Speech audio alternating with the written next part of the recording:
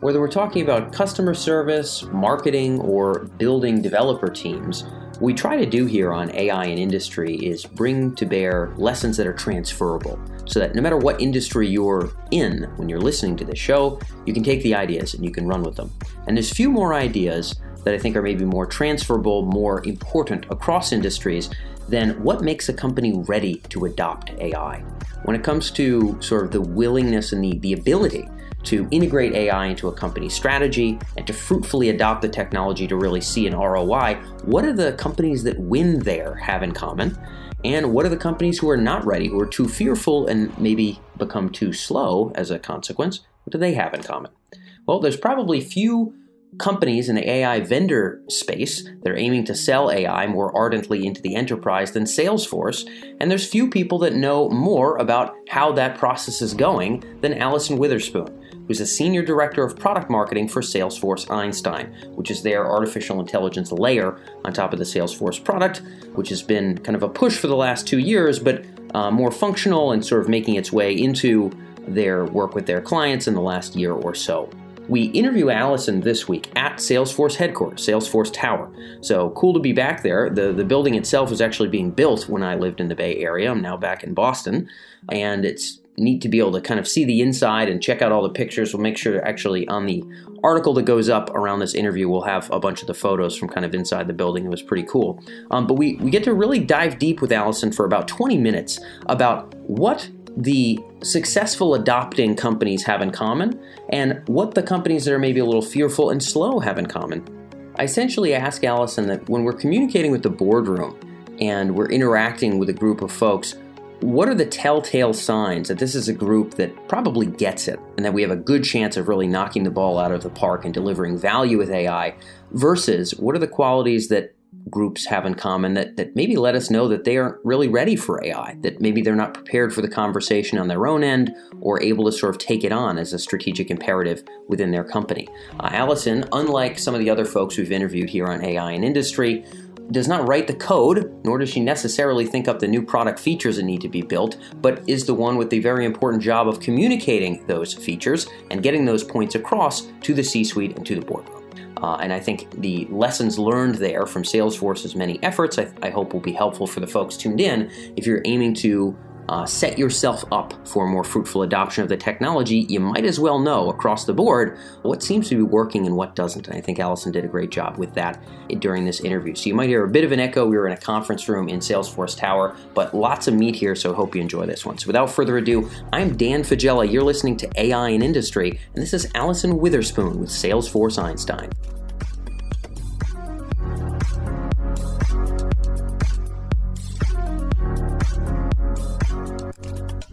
So Allison, I figure where we start off, we'll talk about what makes sort of enterprise leaders occasionally fearful of artificial intelligence. Maybe it seems intimidating. It seems like maybe it requires things that they don't have, or maybe it's too complicated. What do you see fear coming from the C-suite when people respond with a little bit of a recoil? Sure. So the good news is I think we've seen a bit of a pendulum swing in the past 3 to 5 years where I call it the AI fear hurdle. I think we've seen that start to lower a little bit. And I think as I talk to more and more customers and executives, people are warming up to AI. It's taken a bit longer, obviously, definitely a bit longer for the enterprise and the consumer world. Yep. But we are starting to see more and more, especially astute companies, leading companies, understand the fact that they need to have an AI strategy in place. That being said, there are still, and I kind of bucket them into 4 main categories of the fear hurdles that we see in artificial intelligence. The first, I think, is just defining the problem or what we consider to be the use case for AI. I think a lot of companies just don't even know where to get started. And so they just don't get started because they don't know the right problems for machine learning to solve. Yeah. Well, that's a tough, just to touch on that real quick. I mean, I know we've got 4 of these, but I think that's so critical because that's not an easy one to solve, right? Yeah. You have to understand the landscape of where can this new tool, which frankly is hard to explain in a sentence, where could it fit into your business? Yeah. So just that one alone, how are you seeing people trying to juggle with that? Yeah. And I always like to say, start with one and then prove out the value and move on. So we talk to a lot of companies who maybe have a list 20 items long of use cases that they see for AI, everything from predicting churn to predicting deal conversion, all of these different things that they want to do, all these different kind of models they want to build. And I just say, start with the low-hanging fruit. Start with one. Prove out the value to your business users who are actually going to be interacting with whatever the output of that model is, the prediction that this model makes, and then move on from there. So I think helping folks to prioritize that list of 20 and then helping them kind of figure out what the low-hanging fruit is that might be good for an automated tool versus where they need their data scientists to focus. And I can imagine you guys are a part of this conversation oftentimes, right? Because that's how a lot of these vendors, you have to be hands-on with the educating as well, because they're not showing up with that already. We call it solution mapping here. And as a vendor, we're more than that. We're a strategic partner. And so that means that we have to help our customers look through that long list of 20 use cases, help them solution map, help them figure out where our technology can fit in, and help them quite honestly figure out which use cases are better left for data scientists.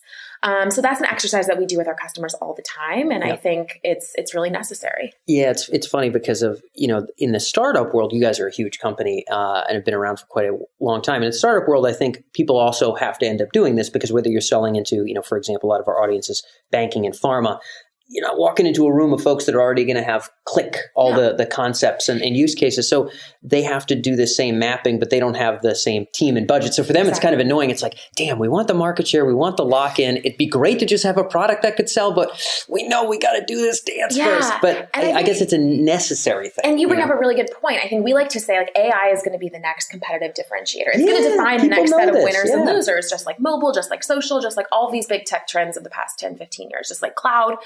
And so companies know that they need to do something with AI. Like we get customers that come in, they're like, we know we need to be thinking about AI, but we don't know where to start. And I always go back to start with the use case.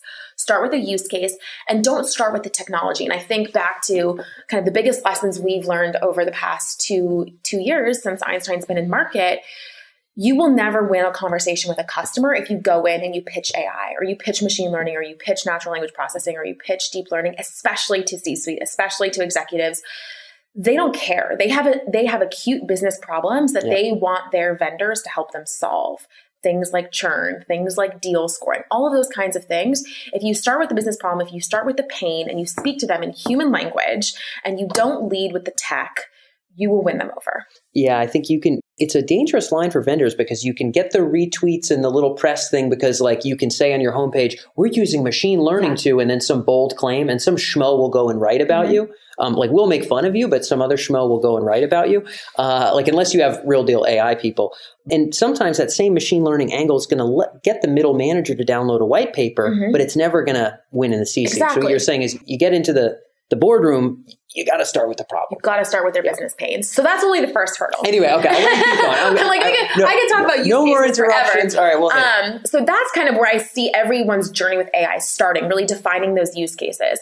Then once you have your use cases in place, it's all about the data. And this is the number one most common challenge that we hear from our customers is, okay, we think we have this kind of AI project that we're ready to set out on, but we don't know the data that we need. It might live in multiple sources. Yeah. We don't know how to bring it all together. We don't know how to clean it and scrub it and make sure it's not biased. We don't know if we have enough of it to even make machine learning valuable. So all of these questions around data. Yeah, and that's where the solution thing comes in because you have to show up for that too. And I hopefully at some point, I don't know if you'd agree with this, but at some point, just like the internet, we remember like 1995, I was too young to remember, probably we were, but I imagine business people were like, what do we do with the web? And eventually like now anybody in a management position understands what the internet is and what maybe is made possible by it and kind of what, to some degree, what works and what doesn't. Is it going to be a lot of vendors doing this, educating, and a lot of events and a lot of books and a lot of until you walk into the room and people kind of get where it fits? Yeah. They kind of understand their data assets. Like, is it going to be years until we get there, or do we never get there with the C-suite? Yeah, I don't know. I think it's going to require a bit of hand-holding in the short term. I definitely think you have to, and this was kind of my hurdle 3 and 4, which I tend to lump together, is really around trust and change management, because I think they kind of are part and parcel. I can see it, yeah. So with change management, we think about the business users whose routines will be affected by the AI. So if, let's just take an example like lead scoring, for example. If we turn on machine learning and we're scoring all of the leads for a company and telling them which ones are most likely, least likely to convert, that sales rep has to start trusting a machine now. Versus in the past, maybe they were scoring by intuition, or maybe they had a different way that they were calling down on their leads every day. They're comfortable. Exactly. So they have a historic way of doing things. We're asking them to change it. We're asking them to trust a number that's all of a sudden being served up to them. That requires some change management and some trust. And so it's about building things into the tooling, into the process, into the modeling where one, we're exposing why things are scored the way they scored so that that sales rep starts to trust that number. Transparency, okay, exactly. Yeah. So we like to say like AI is not just a black box. We're showing you the underlying factors that contribute to that score. So that's one piece. And then the second piece is giving them the autonomy to kind of act on that information and also influence it. So one, nothing's ever being done automatically without their oversight. But then two, how they interact with that score automatically then goes back and feeds into the model. So the model is constantly learning from how a sales rep interacts with that lead score. Yeah. So maybe it's empowering to some degree to know, hey, if I close that deal and then I put that into the system, the model is going to be updated very slightly to say, what are the common factors that made this close at 50% the normal length of a deal? And then you start building that trust into the process. Yeah, again, I think a lot of vendors, little guys listening in, are not going to be as aware of how real this is because black box is a serious problem. And to get around it for all use cases is really challenging because in some cases it really is a black box. You had mentioned maybe in some cases it's not. Do you find that transparency is the critical kind of mode for overcoming that in some sense? Is it kind of bringing the subject matter experts who maybe aren't the techies into the conversation about how we build it? What gets people to get that buy-in cross-functionally? I think there's a couple things. One is I think you have to settle on a KPI and prove out the ROI before you turn the AI on. So let's take lead scoring, for example. The way that you measure if a lead is converting and whether your leads are converting effectively is lead lift. Are you converting more leads? And so if we can prove out to a set of sales reps, hey, if we turn on AI, you're going to see a 3x increase in your lead conversion. Then they kind of sit up on the edge of their seat. And so I think if you can start doing that ROI modeling and prove that out before you even turn on the features, before you even invest in the projects, whatever it might be, you start getting their buy-in because they see how their life will improve. Whether it's a productivity gain, time saved, deal conversion, win rates, whatever that metric is that you settle on, prove it out ahead of time. But then back to this idea too of kind of black box and transparency. With every single prediction that Einstein makes for Salesforce, for example, we ship what's called predictive factors. So for lead scoring, for example, you wouldn't just see a 95 or a 72. Next to that number, you would see why it's being scored the way it is, the top 5 negative and the top 5 positive correlating factors. So a positive contributing factor could be zip code or the lead source or recency or whatever. Exactly. And so those kinds of triggers and that kind of information also helps with the transparency. That's cool. And I think that the transparency issue, I don't think the industry as a whole has been able to really wrestle with. And obviously you guys are selling into the enterprise, so you have to deal with it. Finance, healthcare, all these guys, nobody wants to do something in a way that's not quite understood. What I wonder, and clearly you guys have some experience with this, is when a system gets off the ground, it's not always going to be perfect from day one, right? We're doing a lead scoring model. Fortunately, it's not facing the customers. We're facing maybe our sales team. But off the bat, maybe there's going to be some pruning. There's going to be some culling. How do we minimize sort of the frustration factor there? Because you can see if the beta version went out to all the sales folks, they might be like, I'm never using this. Is there a small cohort that needs to get that training down pat? How does this work? Yeah, so we have actually some customers who will turn this feature on and do an A/B test. So they'll turn it on for maybe half their reps and let the other half continue with whatever method they're doing, maybe intuition-based. Cool. And they do kind of an internal bake-off. Once again, back to this idea of proving out the value ahead of time. If we can show in this kind of A/B test that the model works better than intuition, we can get the buy-in from that second cohort. So that's one example. I think, it's just tricky. It requires trust. Back to the whole change management piece too. I think the more that we can do to make it easy for the C-suite to consume this information without ever having to expose a model. Like you get into rooms and they're like, well, maybe you'll have a data scientist in the room who wants to see the model, but 9 times out of 10, you're going to be talking to people who don't care. They don't care. Yep. They don't want to know how the prediction's being made or what data is being fed in. They just want back to this idea of some business what do I spend and what does it make? Exactly. Yeah. So, okay. Then that's again, looping back around. You can get people to opt in for a curiosity white paper, but you're not really going to hold interest unless, like you said, you have that KPI that we can all say, that would be great. Yeah. Or that core compelling. Yeah. And another piece too, not just go for it. In addition to the kind of the bake-off idea, the A/B testing, is models should constantly be refining and getting better. And that's one thing that we at Salesforce believe in, is that our models are constantly being rerun, reshipped to customers based on all of that indirect and direct feedback. So direct feedback could be as simple as a thumbs up, thumbs down arrow in a chatbot conversation. Seriously, yeah, Was this conversation helpful? It was helpful. Great. The model will learn from that. It was a good conversation. Versus kind of indirect feedback, back to that lead scoring example, maybe Salesforce or Einstein scores a lead at 95. It does not end up converting. Okay, that was a pretty crummy lead score. The model will learn from that. So this idea that it's not just you ship it once and it's done, but that it's constantly tuning, it's constantly learning as you go. And there's a balance with that part too, where that culling, that iterating, and the monitoring of that, because there is a way for algorithms to drift in wacky and weird ways. So someone's got to stay on top of it. I imagine a lot of the time selling into the enterprise, it's going to be the vendor that's kind of staying on top of the model and kind of, I don't want to say consultative or coaching in some sense, but that is there in a technical way to kind of see that iteration continue to mature. Is that sort of how it works generally on the Einstein side? Yeah, so a lot of the Einstein features at Salesforce in particular are what we call like admin enabled. So a Salesforce admin is going to go into setup. They're going to turn them on. They're going to be the ones configuring them. They're going to be the ones monitoring them. So we also ship model metrics with our models. So you can actually see the strength of the prediction, the strength of the model, and you can see that trend over time. So they have technical talent. They can actually get a little bit of that. They can say, okay. Exactly. Yeah. So we don't have to monitor that for our customers. We give them the tools. We give the admins, the super users, the tools to monitor themselves. And hopefully they see that trend line going up and to the right as that model is constantly learning and tuning and getting better.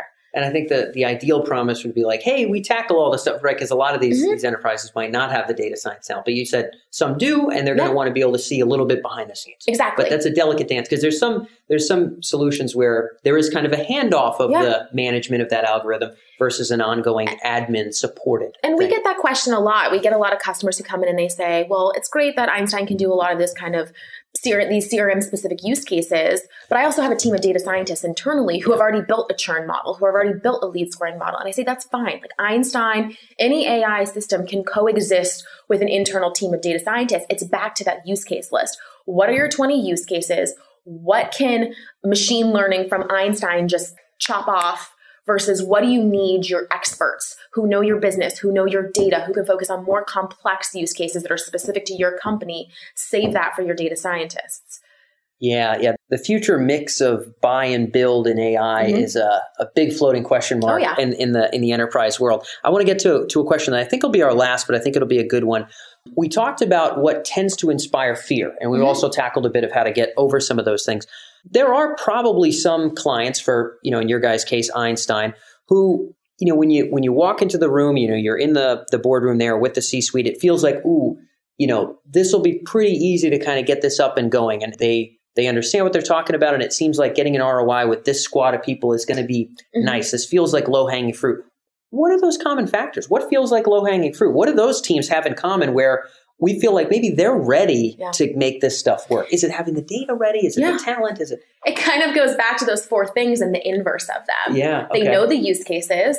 They have their data in one place in a structured format, because in order to do machine learning, your data has to be structured. And that's the beautiful thing about Salesforce.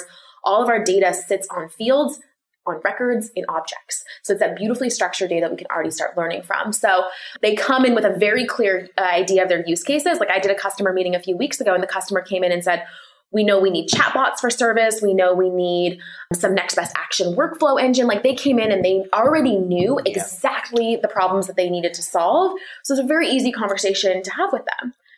So I would say kind of they come in knowing their use case, the problems they're trying to solve. They come in with the IT and LOB alignment.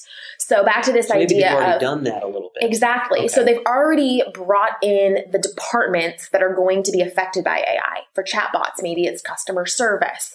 for email scoring, it's your marketers, whatever it might be. They have that business group in the room who's experiencing the pain, because it's not IT that's experiencing the pain. It's that marketer, it's that sales rep, it's that service agent. So that person is in the room, the person who's going to be using the features, consuming the AI, and the IT decision maker. And you have alignment between those two constituent groups. All right. I have one sub question below this, but I think this is a really important point for the listeners is that no one's going to get around that alignment issue. No C-suite's going to just bust in AI. There's going to be the IT conversation. There's going to be the subject matter conversation. There has to be the buy-in from the executives.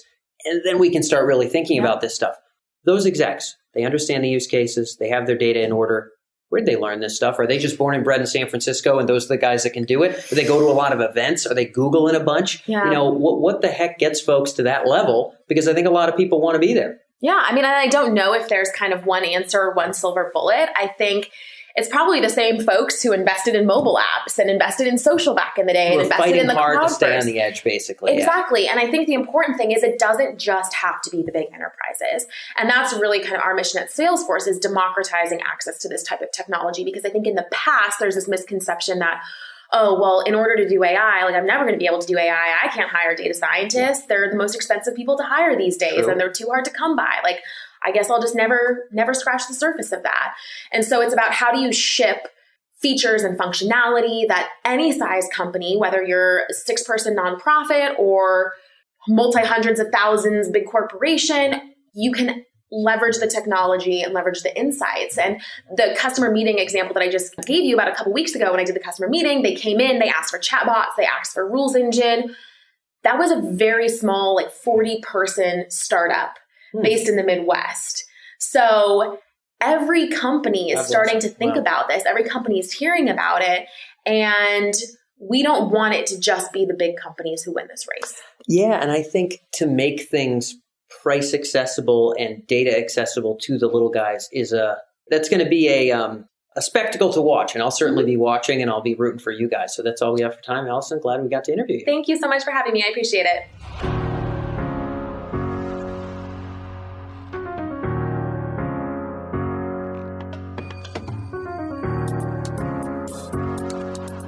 That's all for this episode on the AI and Industry podcast, where we explore the applications and implications of AI in your business or industry. And when it comes to those benefits of real insight in terms of artificial intelligence applications in business, this show is really just the tip of the iceberg. AI and Industry is produced by Tech Emergence, and over at techemergence.com, you can find actionable industry-specific coverage, including case studies, unique market research with charts and graphs, and regular coverage of the AI applications of both the hottest startups here in the Bay Area, as well as what Fortune 500 companies are doing with AI today. Everything from marketing and advertising, business intelligence, to specific industries like finance and healthcare. You can stay ahead of the curve and stay on the right side of disruption by visiting techemergence.com. And when you're there, make sure to sign up for our weekly newsletter on the left-hand side of the page. Most of our podcast listeners get the episodes directly to their inbox every week. You'll be joining tens of thousands of other business leaders who join us from all over the world to stay ahead of the curve of AI in their specific industry. So that's techemergence.com. I'm Dan Faggella. This is AI in Industry, and we'll catch you next week.